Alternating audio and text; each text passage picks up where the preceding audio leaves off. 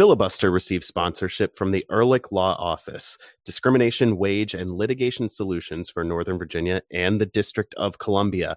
They want you to know that your rights matter. You deserve to be free from harassment, and you deserve to work. They cover workplace discrimination and wage theft, non-competition and non-solicitation litigation, civil rights, takings and disability, and a lot more. For a free consultation, go to ehrlichlawoffice.com/filibuster.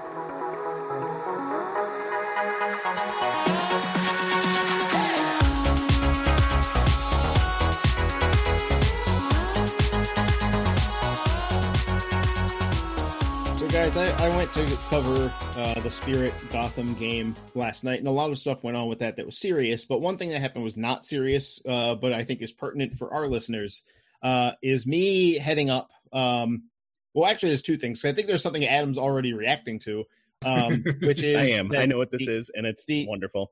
The Philadelphia Union gave Pablo Maurer his absolutely monstrous FIFA cat that they made and then didn't put in the stands. They said it was going to be there, and then it was not there. And then later they put in the stands after he yelled at them. All in comedy. He's not actually mad, I don't think. But they had it. They gave it to the Gotham FC media people and had it waiting for him at the desk. And so when I pulled into the parking lot last night, I saw Pablo heading. First of all, I saw Pablo's car, and then I Shelby saw Rampage, the infamous Shelby Rampage. As I'm making the turn to follow where I have to go park, I leaned out the window because I'm a person that is willing to lean out the window and yell at somebody I know while driving by. And I go, "Hey, Pablo, what's up?" And he's like, "I'll tell you what's up." And he turns the thing and he's holding the FIFA cat. And I just start cackling as I'm driving. And like the person's trying to like direct me into a parking space. And I'm just like laughing out the window like a maniac. So that happened. But another thing that happened on my trip up was very good. My trip back was atrocious. It was all traffic and no fun. You should have gone by way of Erie. I would have been maybe less traffic. Adam, we just lost 3,000 listeners. No, we lost Nate Scott and nobody else. We just lost them again because you mentioned poor Nate. Nate is just, as soon as he hears that, even if we were saying a circumstance was Erie, as in the double E version, it is still just like, no, off, turning the device off, turning my computer off, and going to find something else to do with my day. No, so I stopped in Baltimore. I left myself enough time to stop at a friend's in Baltimore, and he had bought this drink, and we've been waiting to try it together because we have a long-standing bond of drinking terrible things as a group. The unity is important to do these things together and not separately. And so his wife and I, his wife has also been a part of these terrible decisions in the past. She's a team player. She gets the joke and is like, I'll also join in. He bought this thing, and I'm looking at the photo so I can get everything in it correct. It is called Sparkling Cold Brew Coffee, Black Currant, Grapefruit flavored, made with raw sugar cane. That just kept getting worse. That started. Jason, I was like, okay, Jason, I'm with you. Well, I'm willing to try this. And then it just went off a cliff.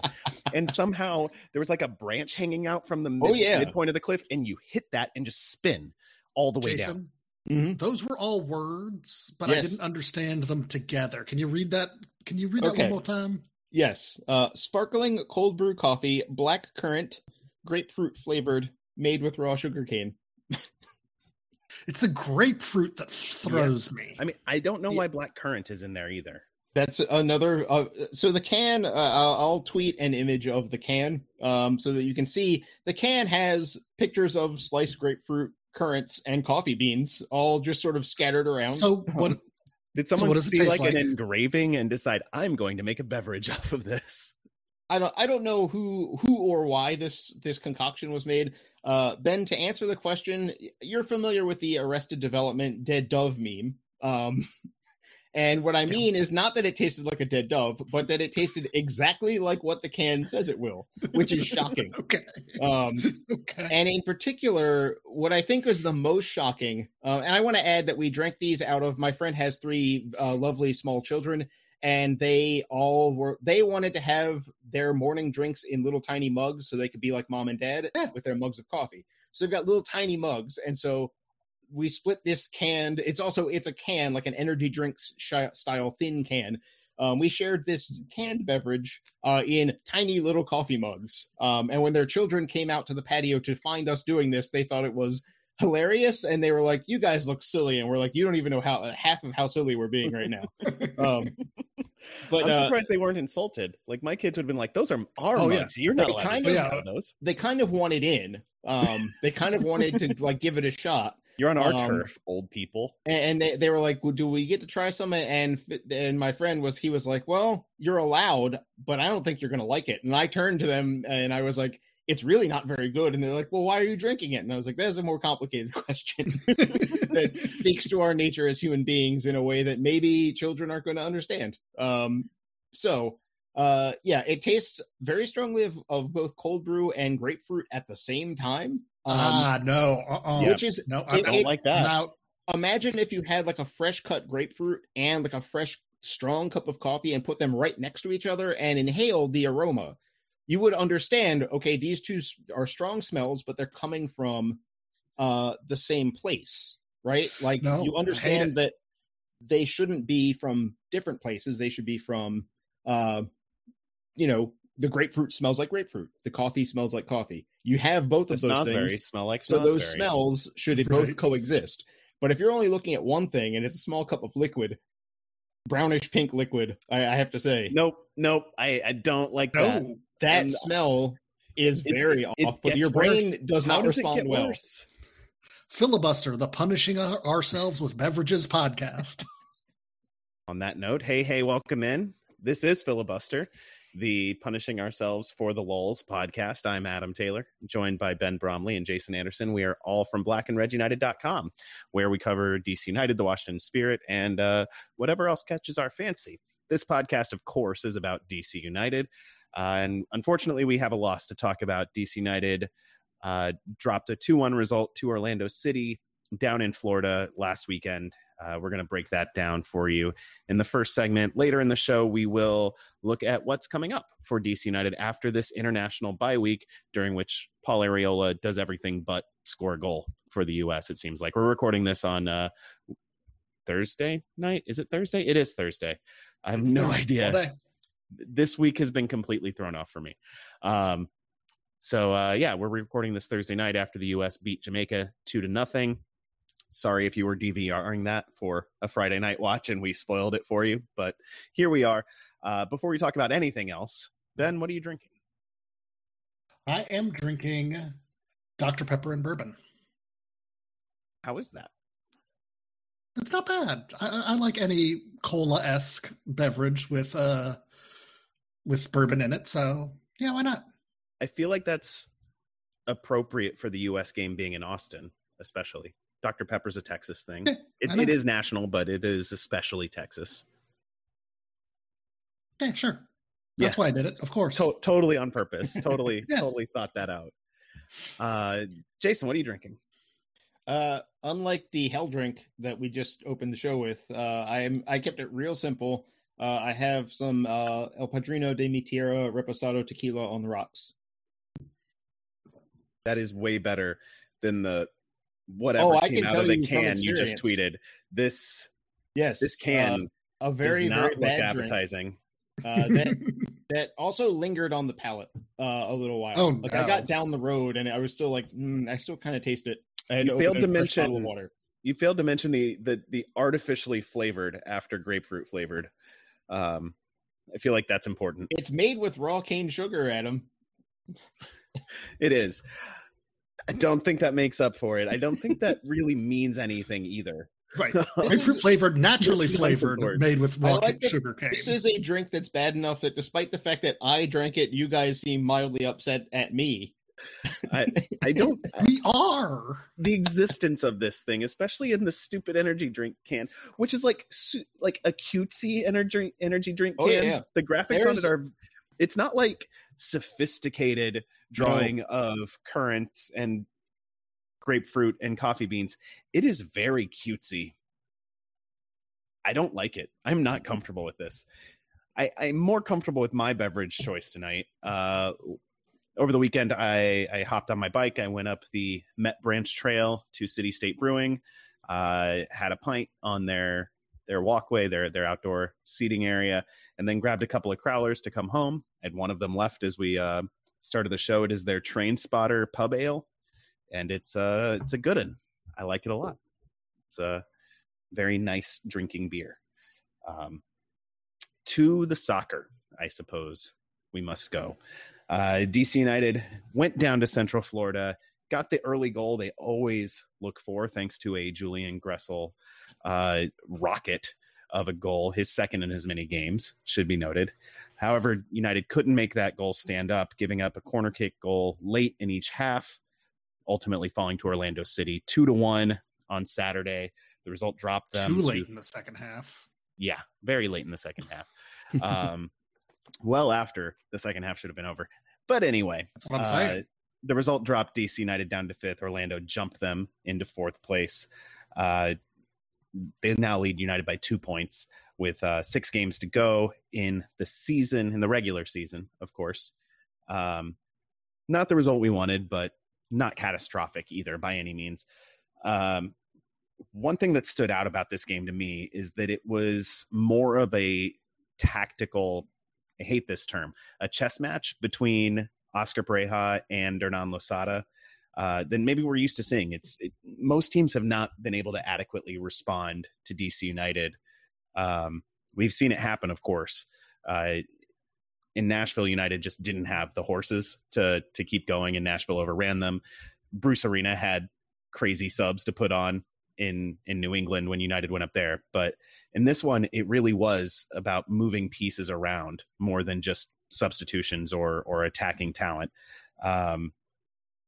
Losada opted to rest Kevin Paredes for this one, started Andy Najar out on the left and in that left wing back spot. It didn't work, and Tony Alfaro did not perform that well in the left center back role. So before halftime even came, Losada pulled the trigger, put in Joseph Mora on the left, and shifted Andy Najar to the right, pulling Alfaro out. After he looked like getting a second yellow, it looked like he was kind of trying. He got an early yellow and almost got a second, and Losada had to make a change. And combined with a renewed press, that led to United's strongest, I think anyway, strongest segment of the game, before some other changes forced them to kind of pull back. We'll talk about that a little later. But what stood out to you guys about the kind of the tactical matchups in this one? I mean, I was almost hoping for more rotation to start with at the beginning of the game. I think, like, after this hellscape of games that we've been going through, maybe give more of the kids, like Paredes needs a rest, that's fine, but maybe give Yao a start, maybe give Moses Nyman a start, and rest a couple more people, and then you can bring Paul Arriola in the 60th minute to run amok, or bring in other starters in the 60th minute to run amok, and after giving them a little time to rest, and to then they can prey upon tired Orlando, a more tired Orlando back line. Instead, Hernan Losada stuck with most of his main starters, and I think for a lot of it, it was a little like they pulled back after the Gressel goal. They weren't their normal flying around the pitch self because they were tired. It's been a ton of games, and even with a break, that doesn't mean you can't magically like take energy you saved up next week and import it back into today's game. So yeah, we should figure that technology out, by the way. Yeah. Like energy mortgages, you can borrow energy from the future and repay it with interest. I think that's somehow going to create like the heat death of the universe. You know what? It's going to happen whether we want it to or not. So, or like some sort of like, this sounds like the beginning of a sci-fi movie. Or just a solution to our arrow goes up problem. Right. I feel like it would exacerbate the arrow goes up problem. No, that's what I mean, is the arrow will go up even faster. And that's obviously the only solution to the problem. But yeah, this it's an interesting situation for DC because we're talking again about a road game where they tried the mid block, not from the start, But since they scored so early, shifting into it, I think this was a very game state dependent tactical approach where United wanted to go chase the first goal, which is something I've advocated for going back before Losada came into the team. I think the way game states have set up and have started to sort of be borne out by various data points in the league, various data analytics studies, things like that. Going hard for that first goal is a worthwhile risk. DC got it, not how we expected. It's always nice to see a goal like that, but it's not the way we thought, but that's fine. Right. But the team has still shown to be, I feel like they're just a little more mistake prone when they switch to the mid block.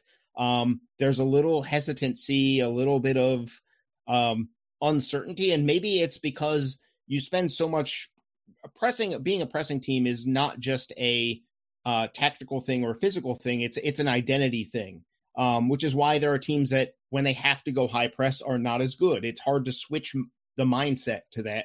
But it cuts both ways. And if you're trying to switch out of that, maybe it's like, well, this just doesn't feel like us. The extreme version of that is the Chris Armas Red Bulls trying to not be a high pressing team in Atlanta and ending up getting run out of the playoffs based on one bad half because their coach just misread his team. I don't think we're in that state by any means, but there is work to be done for DC to be able to adapt to when they are not the pressing team that they often are. Losada said, this being a road game, this being the third in 8 days, there were reasons that they knew they were going to have to spend some time not being a high press team in this game. They wanted to sort of dole those pressing minutes out. They wanted to be conservative with how much of them got used and how early, which is why we saw high pressing till they got the goal. And then coming out of halftime, we saw more high pressing. And then, after about 15 to 20 minutes, they had to not do it anymore. So there are reasons that DC went about the game this way, and I don't think they're bad reasons, but the team is still a little shaky when they have to play that way. There's still a certain amount of unease in the group, and it leads to some of these mistakes like the first goal is a set piece where Bill Hamid makes the initial save. First of all, you shouldn't be giving up the shot. If you're defending the set piece well enough, Hamid doesn't have a save to make, and a difficult save. It wasn't an easy save that he was having to make. But even more important, Robin Janssen isn't getting a free run at the ball while Hamid is down. If you're a little more locked in mentally, and maybe this has nothing to do with pressing and everything, but I think that we're now far enough in the season where I think that there is something happening when DC switches to the mid block that creeps into the mindset a little bit, not for everyone, but for enough players that this sort of goal gets given up.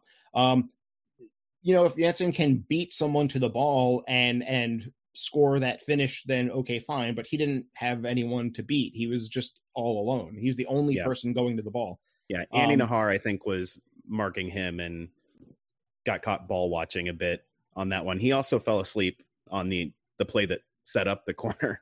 Andy Nahar, sure. He I love the guy. He had a bad 60 seconds there for United, and it cost him. Yeah, and to talk about that, since we mentioned it before as well, him at left wing back, we've seen him play there earlier this year in a game where Paredes wasn't available, and it actually went pretty well.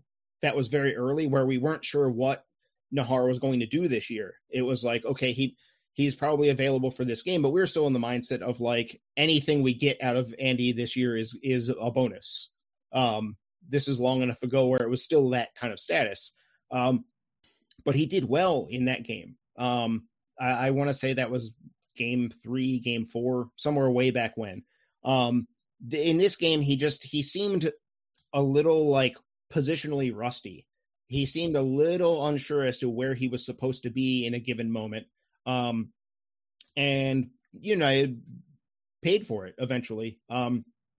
Once he's shifted back with the yellow card switch, which is another interesting thing, because I think Orlando would have been attacking left center back regardless of the lineup, regardless of whether Nahar had been in the back and it had been Pines over there. I think that they set themselves up to do that. They wanted to attack that space through a multitude of different ways, with Huan coming forward, with Nani having the freedom to occasionally drift inside so that Pereira could then shift over. Benji Michel often pushing way wide to add that one more, like, do I have to flare out here or do I stay tucked in? So they focused a lot on that area of the field intentionally. They made it difficult.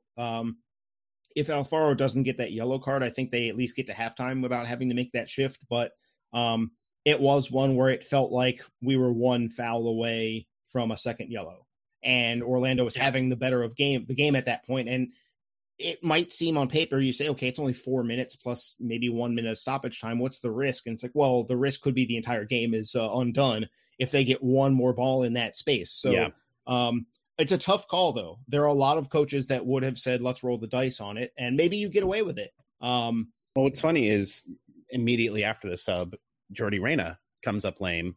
Yes. And so United effectively played the last minute plus 3 or 4 minutes of stoppage in the first half, essentially down a man. Reyna came back on the field and hobbled about a bit, but he wasn't contributing on either side of the ball. After the game, Losada said that it was an injury, which you could see. I mean, you could see him getting treatment and like looking at his quad. He struck the ball oddly. He was trying to make a chip pass and it did not work, and his leg did not respond well to maybe in the process of swinging his leg. That's when it went wrong, and that's why he probably struck the ball wrong. Yeah. Which actually like undid a very promising attack. Actually, that was one of DC's best moves forward in like half an hour, and it comes undone and seemingly because of an injury rather than just a mistake. So bad, is unfortunate for sure. But yeah, DC was not bad in this game. It feels bad because of the nature of the loss, especially the mistakes. I think they are a better team than Orlando, but now they've got 2 games against Orlando in which, in different ways, Orlando did just enough to find a way to get the win. Very differently in both cases. These are kind of far apart in terms of approach, but it is a nod to Oscar Pareja's ability as a tactician, and some of the experience that they have down in Orlando. As much as they haven't been playing well coming into this game, they're still a pretty good team. And I know Matt Doyle talked about how I think after the game, he said, like, I told you guys Orlando was going to be fine. And it's not pretty soccer. I'll say that. They are having to be very cagey about everything. But this was a game, to go back to how Adam started the segment, this is a game where instead of DC forcing a DC game on Orlando forced a cagey game onto DC for a majority of this game. And that is part of why they were able to hang on long enough that they could get that 97th minute game winner. Yeah, I want to go back to something you said earlier, which was the identity issue, how United doesn't look like themselves when they're not in that high-flying, high press.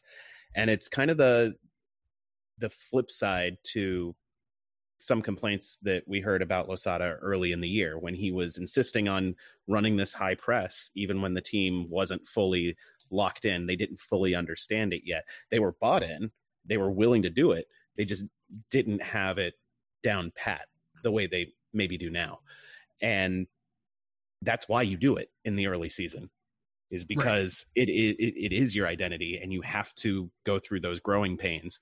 And now United, they have this plan B in the mid block, but it's not, there's a reason it's not plan A, right? Like if the mid block were all that, it would be plan A, but well, yeah. And like was said, I'm sure they don't practice it as much as they do the high flying pressing.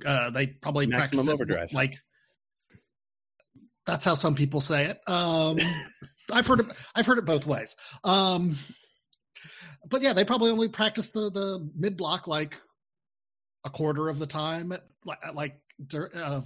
practice time at most. They practice what they are good at and practice what they need to be good at, and you don't have a lot of time for second and third and fourth options. And to that, Adam, as you said, like getting an identity early in the season and maybe taking some losses. That San Jose game, for example, would have been a game like, let's switch to mid block for a few minutes if you're thinking short term. But Losada came in with a very clear emphasis on long-term, building this team for a long period of time, and getting his concepts settled in early was worth taking some losses, taking some bad moments. It had to happen that way. At this point in the season, DC probably is, shifting the balance of training time a little towards the mid-block as opposed to in the past, because in the high press at home especially, they look comfortable. The stuff that they're looking for now is really refined, and the players understand how it works, and they're able to even not just understand the system, but like build upon the system with improvisations. When DC looks really good, what you're seeing is them taking the system. It's like when you finish your studies and you get your degree, and then you start creating new things on your own in your field. They're at that stage in the high press. Whereas in the mid block, it feels like the team is still learning. They're still in college, so to speak. And maybe, we don't have access to training between, COVID, and I'm not sure the team's feeling on having media back in, because it's frankly, like, infrastructure wise, easier for there not to be open trainings. And I think this whole year, the leagues have not made the teams do it. So we don't get to see how much time gets dedicated to the mid block shape versus other things. So it's guesswork, but I would expect that this is a team, especially now this game against Orlando means that the odds of a home playoff game in the first round are reduced. This would have been a big win for DC's hopes on that front. And now it's not gone by any means, but it's taken a hit. There's no way around it. So this might be a team that has to either find out how to go, and we're talking a little further down the road here, but like they might have a road playoff game where it's like, okay, do we high press away from home and take the chance of getting, falling down 2-0 because we overstretched in the first half hour and having no way back into the game? Or do we try the mid block and hope that we're good enough at it this time with everything on the line to get through the game? There's still time for DC to sharpen up in that, though. And that is, I think, maybe the biggest key. I mean, without putting aside the obvious getting enough points to get into the playoffs, because it's not a given. But assuming they pull that off, which I feel confident they will, being good enough in this mid block is what these next few weeks are kind of about. If they can have this alternative in this in-game way to manage games where they're, we see it at home. They can play the mid block at home when they've got a lead to protect. They play confidently. Can they adapt that to road games where they don't have the backing of the fans and they have a less positive history? Because most of DC's points, like, what is it, 30 points out of 40 are home points. This is a team that has piled up their points at home. And so there is a confidence thing here too that just changes when you go to Orlando. As much as we don't like their fan base, they're loud, they're engaged in the game. This is not a quieter MLS fan base. This is one of the, even, any team that's gone to Orlando under DC's history, they've all kind of agreed, like, that's a legitimately tough place to play between the weather and their fans. Well, and I do wonder, like, obviously every team has to deal with injuries, but I do wonder what would happen. I feel like Brendan Hines-Ike would be a good addition in the mid-block for this team, especially over Tony Alfaro. I feel like he has some of those. He has the knowledge of the dark arts in a way. He's a very CONCACAF kind of player in that way. Where he can get away with like the right kind of foul that like isn't a yellow card but could have been, and just like having him here would I think would help the mid block. Obviously, you play the hand you've been dealt for the season, and we don't have him.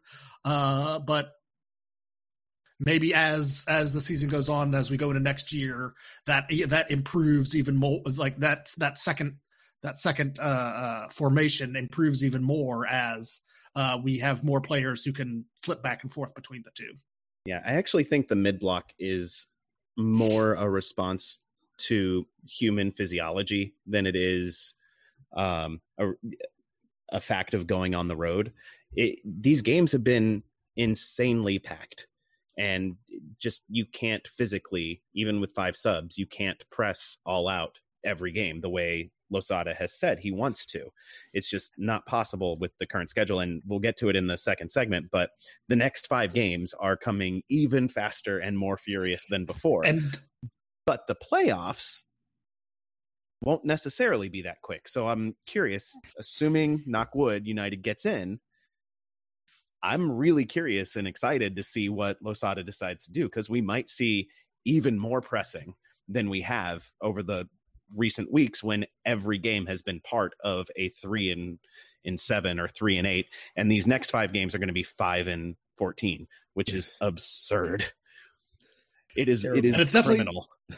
And it's definitely not going to get easier or more expanded when the League's Cup takes up an entire month of the season. I mean, yeah, it's true. It's harder to be a pressing team than it maybe was a few years ago now, because of the way the schedule is drawn up. We'll get into that probably another day. Losada did fall into this plan B, this mid block, and even at moments it looked like a low block, because Orlando was dominating so much of the ball late on in this one and pushing United deep into their own half. And United was holding out. Like, Orlando didn't create much at all from open play. Both of their goals came from set pieces, and we'll get into that. But I think because of the fact this was the 3rd in 7 days, the fact that it was humid as anything in Florida, you could see the sweat the players were sweating was just not evaporating into the air. It was sticking to them and dripping onto the field. It was not doing its intended purpose of cooling the body and providing that relief because of the weather down there. But they held on, and I completely understand the decision to go with that, because even with the break coming, you don't want your players to break any more than they already have. Yeah. Losada has gotten some heat, most of it undeserved, I think, for pushing the players physically. But that's what the system demands. But he gave them a break in this one. They almost saw out the draw. But those 2 set piece goals, both of them off of corner kicks, does that have you guys worried at all going into this late part of the season in the playoffs, where set pieces can literally decide your fate? I wouldn't say worried yet. If we come out of this gap in the schedule and see another, we shouldn't get caught up in outcomes. But if this next game for DC, if we see the set piece defending look shaky, whether or not a goal is scored, that would leave me worried. Well, we need to see 3 games in a row before it becomes a pattern. In this case, I don't think DC's set piece defending was too bad overall in the game, except for the 2 goals, which is an interesting situation, because that is outcome based, but it's also the other ones didn't really look too bad. It's just that, Losada paid some credit to Orlando for that last corner is very well delivered. Daryl Dike makes a hard run at the near post and does it's a well executed header.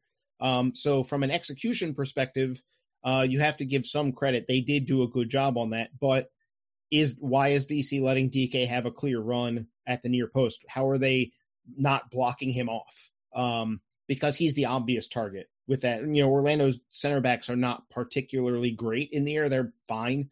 But DK is obviously an elite player in the air.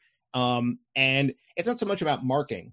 We got a question for the podcast account talking about marking assignments and things like that. And what I would say is, one, it's not really an assignment situation at that stage in the game when players get subbed in and out. Things get hectic. It becomes very difficult to convey the information. And so a lot of it is players figuring it out on the field on their own. But in that play, you do end up with, it ends up being Knaus and DK trying to do battle. And that's not the plan. Knaus is very good in the air for someone his size, but DK is not someone that is that size. He is a physically larger human being. There's just nothing you can do about that. And it shouldn't be a situation where it's just Knaus having to go that one alone. If you can get a second, even a smaller player, if you can get a second body on him there, DK is probably not winning that header cleanly and therefore isn't able to execute the difficult glancing header to the back post goal. And that's the difference between a win and a draw, or a draw and a loss. So there's a little bit of just, can everybody in the group take care of their business and not lose their battles or lose, can they make sure if they're on a zonal assignment? Because DC is generally in a mixed setup where there's a little zonal and a little man marking. Can you make sure that your zone is taken care of and you're not losing it? This is something I've talked about a lot, where on set pieces, you don't necessarily have to win your battle every single time, but you can't lose. So if you can, if you're a little, you're stuck, maybe DC's playing against a team with larger players physically, and maybe you're, if you're Andy Nahar, for example, in that situation, can you help make sure that maybe it's you and Canals trying as hard as you can, and there's a little bit of like, small people trying to tackle a larger man situation, a little bit of silly image, but can the two of you manage to not let DK get that clean run? Because then maybe he's not even getting the header, or maybe it's hitting the top of his head and just sort of ballooning up. That's fighting that one to a draw. And if you have enough draws on a set piece, you're not going to give up a goal. It might not be pretty. You might not clear it and clear it with confidence, but you're not giving up the goal. And in that moment, especially given the state of the game being well past the given stoppage time, if you fight that one to a draw, you're walking out with a draw in the big picture. So there's just a little bit of that with DC. It's not, you don't look at the set piece defending and be like, wow, what a mess in these last two games. It's just like, there are little moments where it hasn't been quite good enough. In fact, of the three set piece goals that we're talking about, because we're going back to the Minnesota game, the Debasi one is actually the one I think they did the worst job on, in that Debasi is not a particularly strong player in the air, and he gets a free leap at the ball. Mm-hmm. And it was kind of, Minnesota didn't even commit that many numbers for it on that one. Like that was kind of a gimme that DC let them have. Whereas Orlando at least was providing a challenge on theirs. They were a more difficult team to deal with in those circumstances. So yeah, if we come out of the break and we're seeing situations like that Minnesota goal, especially, that's maybe a more alarming thing. That becomes this is what could end the season for us. But I don't think they will. I think they'll use the break. It looked like Losada was out doing some sort of river canoeing and having a grand old time on a little vacation for himself. So he's big on, this is another thing with Losada that's kind of a misperception, is that he's very big on I'm going to go home and get an appropriate amount of sleep and deal with this game tomorrow. I'm not rewatching it. I'm not going to be here at 5 a.m. rewatching the game still. And I'm not going to spend my entire break just draining my entire soul watching game tape, so that when the players come back, I'm like, everybody, here are the 900 things, the Charlie Kelly, Pepe Sylvia thing when you walk in, because that's not, people don't take information well that way. So I'm sure that it's probably, the wheels are spinning, and now, assuming his vacation is back, he posted something on Instagram today with him and the coaches driving in DC. So I think they're all back. They'll get to work with the players that are still in town, and then later when the international break ends, when everyone's back. And he mentioned specifically that they're going to work on this. So it will be addressed. It's just a matter of how well and how quickly can the players take that on, because I think they're perfectly capable. We had a long stretch where they weren't giving up set piece goals. So yeah, I don't think it's alarm bells yet, but when we come out of the break, we do need to see it improve. And if we don't, then you probably should start to worry about it a little bit. Before we end this first segment, I just want to shout out Julian Gressel and that Thunder bastard. Yeah. It was a great goal. He talked about it on his podcast, Z Soccer podcast, that he has with Fabian Herbers. And he's, it is a second goal in as many games. And he and Fabian have now set up a charity fund where every time they accomplish something on the field, whether it's a goal, an assist, or accolades from the league, they will donate money into a fund that they're going to give to, I think, children's cancer research at the end of the season. So that was Gressel doing something for the team and for, the community at large too. And it was a beauty. It was good. Yeah. Yeah. He absolutely crushed that ball. I mean, there were some people on Twitter, and I don't know this or not, but like there were some people who were saying that they thought Dave Johnson wasn't sure the ball was in, because of how quickly that ball first went across the screen and then it actually bounces backwards. And it's like, did that hit behind the goal, or was it because, you know, which not side of the person. net is that on? Yeah. And did it's it hard, burn a hole in the net? It's hard to blame the announcers when they aren't allowed to travel. They aren't sent to cover a game in person. It's hard to blame them when they're like, well, let me, and Dave's such a pro, he does a call that it's like, well, let me be non-committal while still reacting to the power of the shot. And then we'll see, I'll have that extra split second to know for sure whether it went in or not. I feel like the hardest shot anyone for DC has struck this year. I think that's an easy one. Julian Gressel all of a sudden following up his 3 assist game with two goals in 2 straight. So I think I want to shout out our friend Sam Jones for saying that Gressel is the easiest best 11 pick, and he's right. As much as it might seem like Ola Kamara is DC's best 11 candidate because he's the Golden Boot leader still, I get the sense that a lot of people are probably going to go against him because they don't want to. Yeah. It's that weird thing where they don't want to be seen as rewarding someone who scored goals, but they also will often reward just someone who scored some goals. And I think he's going to get badly treated there. Whereas with Gressel, I don't think they're like, if you want to lump, especially if you're saying wingbacks and fullbacks are the same rather than wingbacks and wingers. If you want to lump wingbacks and fullbacks together, I think it's Gressel and the rest of the league. Like Gressel's one tier, and then everyone else is a step or more behind. I think if he doesn't make the best 11 based on this season, I mean, granted, maybe in the next 5 games he invents new ways to just not play soccer so badly that he loses his edge here. But it would take a lot. It would take something that we've never conceived of. Like Julian Gressel figures out how to destroy the soccer ball physically at the start of every game and just like completely ruins the playing Soccer of every single game. And but I don't think he wants to do that. Taking the ball and hitting curlers to the far post on Bill Hamid. He goes to the Adidas headquarters and destroys every soccer ball. Right.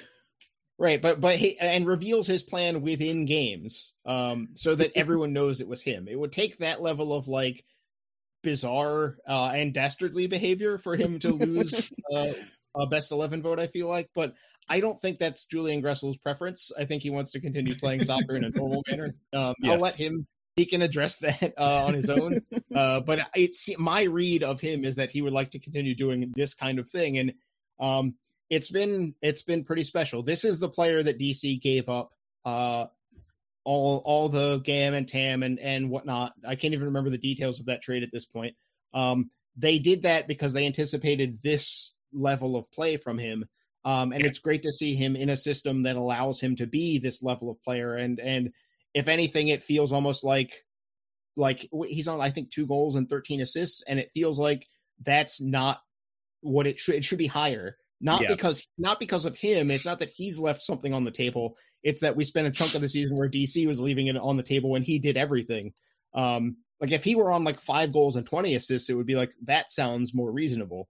That would be an MVP candidate. That's how good he's been, though. Yeah, he really has been a top 10 player in MLS this season. I don't mean like best 11, yes, because of his position, but I mean like best 11 players in the league of any position. He's also been there. He's been that good. Yeah, I agree. And he's been good on the defensive side, too. It seems like at least once a game, he makes a read that like where he jumps a pass that was just slightly imperfectly hit. And it leads to a break for DC United. His anticipation and his defensive ability, I think, is really underrated because it's good. It's not that it's not bad. It's good, actually. Mm-hmm. And he's been doing it on both sides of the ball.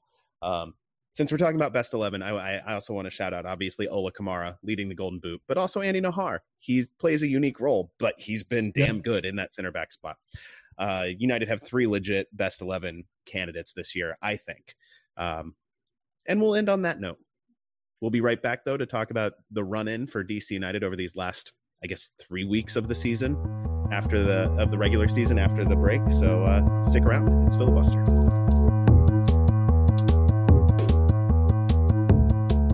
right, say you're at work and something unfortunate or untoward happens, and you need some legal representation to assert your rights in that situation. Whether a boss mistreated you, you were fired unfairly, or something worse happens. Ben, in the District of Columbia and Northern Virginia, you know who to call, right? Yeah, you call the Ehrlich Law Office because you have rights.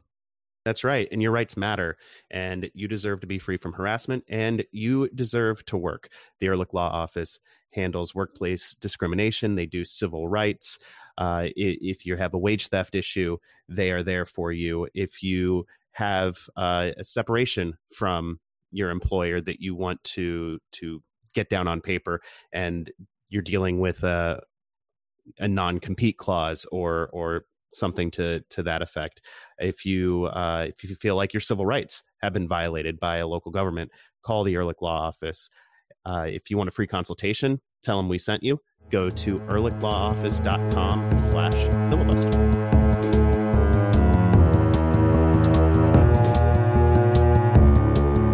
Welcome back to Filibuster, the Black and Red United podcast. There are 6 games remaining in DC United's 2021 regular season campaign. The Black and Red currently sit in 5th place in MLS's Eastern Conference, 2 points behind Orlando and Philadelphia, who are in the final 2 positions to host a game in the first round of the playoffs. That said, United are also only 1 point ahead of Atlanta United, who sit in the first spot below the line and outside of the playoffs. So it's tight in these streets. Yep. I figured we could look at the current standings, look at DC United's schedule, and call it a night. How's that sound for you guys? Let's do it. All right. So New England currently on 65 points. But the good news is, hear me out, guys. They've played one more game than everyone else. Second place, Nashville, 18 points back. So that one game is really major. On 47 I think they can get them. They're in with a shout. Philly in third on 42. Orlando tied with them on points, behind on a tiebreaker. DC United on 40, tied with NYC and Montreal. That's 5 through 7. Atlanta in 8th and 39. I'm not going to talk about the Red Bulls or the Cruise points. I don't think they have a chance. I think this is the universe of potential playoff teams, and so that's where I'm limiting it. You don't think the Yopstomless FC Cincinnati can climb out of the basement? They've fallen into the basement since Stom left. He had them in outside of the Wooden Spoon. They lost to TFC in spectacularly silly fashion. They did not get the fire the coach bump that you might have expected. Even a dead cat bounce they didn't get. They just fell on the concrete and stuck there. I don't think they're getting out. I think they are going to set an MLS record with their 3rd straight Wooden Spoon. Womp, womp. Truly special. It is as an achievement. That is think of MLS history. There are some clubs that have been just like bad for like a full decade of just like Toronto FC in their early years didn't even get the Wooden Spoon 3 years in a row. Chivas USA, the Colorado Rapids, and from like 1996 to like 2009, they made one MLS Cup, but they also spent a lot of time where like literally no one was paying attention to them or trying to help them in any way, and they still managed to never finish last 3 times in a row. Jason, excuse me. The 2010 MLS Cup was not played. It didn't happen. I don't have words to describe FC Cincinnati. Even DC United never, like, of the 2010s, never put like. No, it was always bounce back the next year. Yeah, right. It was always yo-yoing. They would have a terrible year, get the game set on easy mode, and then take advantage of that. Cincinnati is not able to take advantage. I don't know if you guys saw when they hired Chris Albright, who's been the technical director in Philadelphia. They hired him as their new GM, and the owner had this ridiculous quote. The owner of FC Cincinnati had this ridiculous quote about how he has pushed the team up Mount Olympus and some people fell behind and he's not going to slow down so that they can also make the summit. It's like, you are on track to win your third straight wooden spoon. You're in Hades, my guy. You are not climbing any mountains. Anyway, DC United are on the precipice of making the playoffs and potentially hosting a playoff game. Like I said, they're 2 points out of the home playoff game spots. They can conceivably finish as high as second. I think third or fourth is the more attainable goal here. But they do have a difficult start to this run-in. These first 5 games of the 6 are all played in the next, or in a 2-week span from October 16th to the end of October. Like, in this span, this 2 weeks, United has more games than I did, I think, in the month of July. It's absurd. Thankfully, 4 of the 5 are at home. So that helps, not having to travel, and their one travel is up to the Bronx. So, or New Jersey. I'm actually not sure where that NYCFC game is because they've been bouncing back and forth between Red Bull Arena and Yankee Stadium. Anyway, they open on the 16th against New England and then follow that up on Wednesday the 20th they open on the 16th against Nashville, follow that up on the 20th against New England. Currently the top 2 teams in the East. So these first 2 games are going to be tough. I mean, it's a rough run-in for DC United. Like, it is good that they have the home games, but I mean, it's like most of the games that they're playing are against like playoff or teams that still think they have a chance at the playoffs caliber team until you get to the last game of the season. Yep. So it's gonna be tough. It's gonna be like DC United is gonna have to play execution version of Losada Ball and not the mid-block version.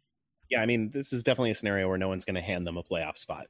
To go through the rest of the schedule, like I said, Nashville on Saturday the 16th, New England on Wednesday the 20th, Saturday the 23rd, they are at NYCFC, back home on Wednesday the 27th against the Metros, Saturday the 30th against the Crew, and then they have a full 8 days off before decision day, Sunday afternoon, November 7th at Toronto FC.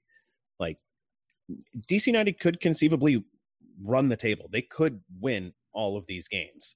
I don't know that that's likely, but they've been very good at home. NYCFC are in a rough spot. Toronto are bad. They're like, winning out, getting 18 points from these games is not outside the realm of possibility. I don't think that's a reasonable expectation, but it's an aspiration. With the fact that we're talking about the 4 home games is, first of all, not only is that good for DC, but I went through and I thought I could maybe figure out how many points does DC need to mathematically qualify. Maybe it's lower than 58, which would be what they get if they were on the table. But there are too many matchups among the playoff teams that make it too many variables, and I just didn't have time to much map out the matrices that would be required to line that all up. But I did retain the notes that I started to before I was like, this is too many games, I need to give up. And one thing that I noticed in this is that DC is the only team in the East that has that schedule with the heavy padding of home games. Everyone else is either evenly balanced or even has one more away game and one less home game. Or I should say 2 less. So it's either 3-3 or 2-4, but no one has the 4 home, 2 away split that DC does. And we talked about this in the first segment. DC at home, 30 points from 13 games, one of the best points per game hauls in the entire league. So the fact that they've got 4 home games sets them up extraordinarily well if they can just they don't have to get better. They just have to maintain what they've been doing. The other aspect of this is that those last 3 games are a pretty inviting run-in. The Red Bulls, Columbus, both at Audi Field, and then a visit to TFC, who at that point in the season will most likely not even be having to win to avoid the wooden spoon. They'll just be sort of like down there, very bad, but like no stakes bad. Just like our season is done. It was a disaster. Let's get on to our vacations. We're all tired of seeing each other, kind of a vibe, which makes it a very winnable game. But like the Red Bulls away record is fine. 4 wins out of 4 wins out of 14 is not a bad haul. Columbus, on the other hand, only has the 2 wins away from home out of 15. So they have not been very good away from home at all. So if you look at those 3 games and you look at what point totals it's going to take to get in, I think 49 is where the line, like if you have 49 and up, you're going to get in. And if you don't get to 49, you're probably not going to get in. DC could get their 9 points that they need to get over that. Admittedly, just me creating a line based on a very, 20 minutes of doodling on a piece of paper, but I think it's not unreasonable ballpark estimate here. DC could get their 9 points from those 3 games at the end, which means if they can even go to NYCFC and get a draw, that game being at Yankee Stadium, if that's what it is, which is complicated by baseball's playoffs, if I'm not mistaken now, because the Yankees qualified for that. But yeah, if that game's at Yankee Stadium, it's a much more difficult game, as we know from the history of DC's trips to the Bronx. I will say, though, DC is a high-pressing team. Maybe the fact that field is just entirely too small. Stamp. Yeah, they'd say, great, easier for us to high-press you, so that's what we're going to do. That's a variable for sure. The New England and Nashville games they're a concern because of the momentum, right? DC right now has been so good at home that they have nothing but positive feelings basically at home, and you don't want to have a dent in that right now. On the other side, though, if you beat Nashville and the Revs at home, you start to think, listen, if we can get these guys in our building, we can beat anyone in the league. Now, they're probably not going to get above New England and Nashville, certainly not going to get above New England in the playoff chase, so they won't get a home playoff game. But if you can say to yourself that anyone in our stadium can come, or anyone in the league can come to our place and they should expect to lose, then, you're kind of the sky's the limit at that point in terms of confidence, which is where you want to be. So I think it's an okay schedule, as much as the front end of it is the more daunting by far. It is definitely reasonable to think of DC getting 12 out of 18. I don't think that's a big ask. I think that's a reasonable thing to ask. Though I think there's almost a part of Losada that might not want any home draws this year. He's gotten this far without them, and I think he would like to continue being able to, one way or another, get a definitive result out of every home game. He said early in the year he doesn't like draws, and I think that's actually true. But yeah, if it comes down to it and the Revs happen to get out of Audi Field with a draw, I don't think that feels too bad. I will say, because DC's been so close to beating them twice now, it would be awfully nice to be able to actually finish the job and not have this. It's also a hell of a team to hang your hat against, right? Yes. Like, this year of all years. So, Jason, the Yankees lost in the wild card round, so it seems like DC United will be playing on that postage stamp of a terrible field, which will be interesting, to say the least. We haven't seen them have to press or have the option to press anyone on a field that size. Granted, it's because there is no other field that size in the league, but we don't really know how that looks. It might be wild. That game might be, because New York City is also willing to press their opponent as well. So that game might be kind of a crazy one.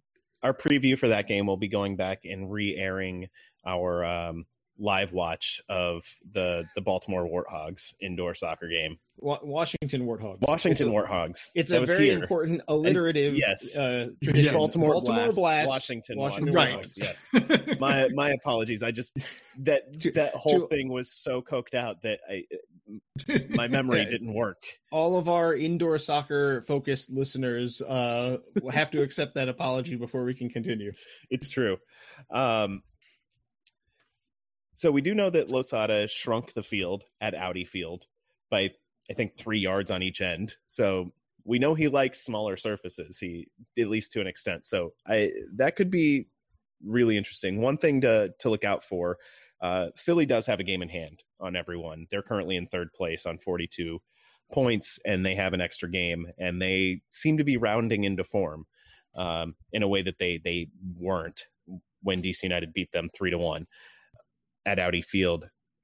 But another thing to keep an eye on, DC United might not have to worry about goal differential that much unless they start tying games at a rate we have yet to see at all this year, because the first tiebreaker is actually wins in Major League Soccer, because we're weird.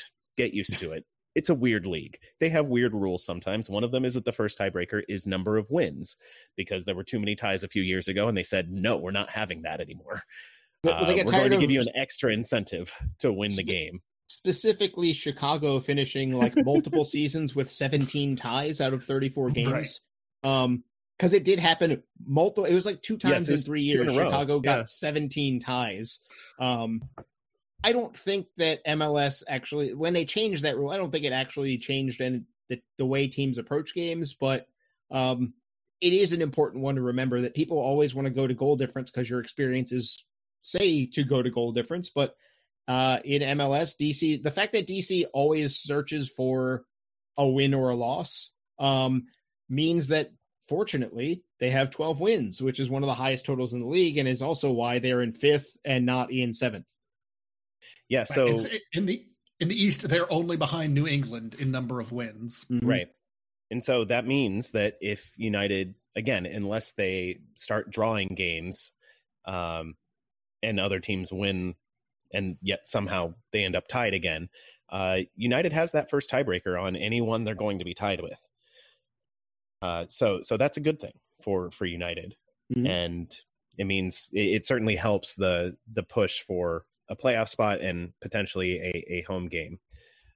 We talked about it a little bit in the last segment, the maximum overdrive press versus the mid block. I think we're likely to see more mid block, especially as this 5-game stretch or 6. Yeah. The 5-game stretch before decision day, the deeper we get into it, I think the less pressing we will see.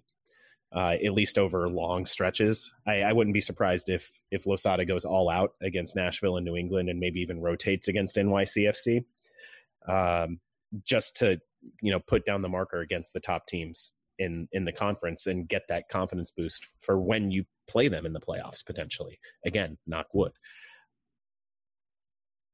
I don't know what he's going to do. It's interesting. It'll be fun to see. But I think that there's a definite chance that we see that mid block come out quite a bit more just because of the physiological limitations of Homo sapiens. And we get into that, the difference between when you have your 3 games in a week set up, which is DC starts this with 3 games in a week. And the difference is that second game where you go Saturday to Wednesday, you get that 1 extra day of rest. And that's 2 home games in there, whereas that NYCFC game is travel on top of it being 1 less day of rest. So, Adam, I think you're right to suspect that rotation might be coming in that game. I would almost bank on it because ultimately I think Losada knows how important it is for this team mentally to continue to be good at home. And maybe they keep something in the tank so that maybe they have like a regular starter that doesn't need rotating in that NYCFC game. But we'll see, because this is also unfortunately being influenced by the continuing presence of too many international games. Yeah. So that first game against Nashville, DC might be facing it without so many important starters, right? We saw this coming out of the last international break where, Paul Arriola won't have too far to travel, but Edison Flores and Junior Moreno coming from Latin America. I believe, if I'm not mistaken, both of them, it wasn't a direct trip back to the U.S. It involved a layover. And then the games are, because the international breaks are now slightly larger to accommodate 1 more game, which is, again, just preposterous that they're even thinking of doing that, much less actually doing it twice in a row. But that means that first game against Nashville, you might see a rotated lineup out of necessity. Yeah. And maybe that means playing the strongest team against the Revs and then playing a close to strongest team against NYCFC. But, I expect that game to be rotation anyway, because of course it's 3 or 4 days later that they're playing at home again, and then 3 days after that they're playing again. Definitely going to see rotation. It's a must. It's not an option. It's kind of like where will it be? And I think the NYCFC game does look, even with the international absentees probably getting that first game off, or if not off, then certainly not playing from the start. Even with that factoring in, that middle game out of 5, you almost have to pull back a little bit. And NYCFC is in the same boat. I think their schedule looks exactly the same, because MLS's whole schedule looks like that for most of the rest of the season. So, it might be a weird one. It might be like an Open Cup kind of vibe, that third game out of this set of 5. Yeah, I hate this. It's going to be crazy and exciting and all that. And I hate it because it's like, we're not going to see full strength against Nashville. There's going to be at least 2 other games where we're forced to rotate just because of fatigue.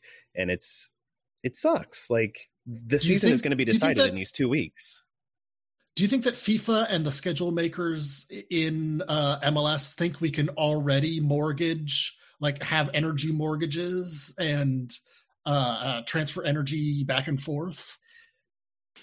I think they just don't care about players particularly. I think we've seen across soccer, men's and women's, especially recently, that executives tend not to care about the players very much. They don't think about them or think of ways to exploit them more than anything else. And before I end up in an even darker spot, United has a chance to really make a mark this season, and these next 2 weeks and these 5 games are going to be a big part of that, whether they make the playoffs or host a playoff game or anything else. It's going to go a long way to deciding how we feel about the 2021 season. So stay tuned, everyone. That does it for this week on Filibuster. Thank you all for listening. Find us at blackandredunited.com. If you want to support us financially, you can do that at patreon.com/filibuster. Follow us on Twitter at filibusterdcu for the podcast, at blackandredu for the website. Send your emails to filibusterpodcast@gmail.com. We do read everything that is not spam, and we get a fair amount of spam there. It's kind of unfortunate. We get a lot of spam, actually. Yeah. So if don't spam spammer, us. Stop emailing us. Yeah. Everyone else, if you have questions, concerns, disagreements, advertising inquiries, all of those we will gladly accept and engage with. If you're an advertiser for spammers, I guess email us. No. That gets into a gray area. I don't know that I like that. I'd like to see the email in which they explain their plot is the thing I'm interested in. It's more of an interest than a thing we'll do to our fans and listeners, but rather, what does an email like? No, we're a spamming company. That's just for Jason's own edification. Advertise for us. You should DM. Yeah, just DM Jason DC Soccer for that one. Yes, exactly. I've cursed myself. Download, subscribe, rate, and review wherever you get your podcasts. I'm told ratings and reviews are very helpful in allowing new listeners to find us on podcast platforms. You can go the direct route too. We like that a lot. Just tell a friend about the show. When you're talking about soccer with them, mention this podcast, and we will be eternally grateful to you. For Jason and Ben, I'm Adam. We'll talk to you again real soon. Say goodbye, Jason. The other flavor of the sparkling cold brew coffee is cucumber lime ginger, and at some point I may be subjected to that in the future. That sounds better if you just leave out the coffee. Yeah, without coffee, that actually sounds pretty good.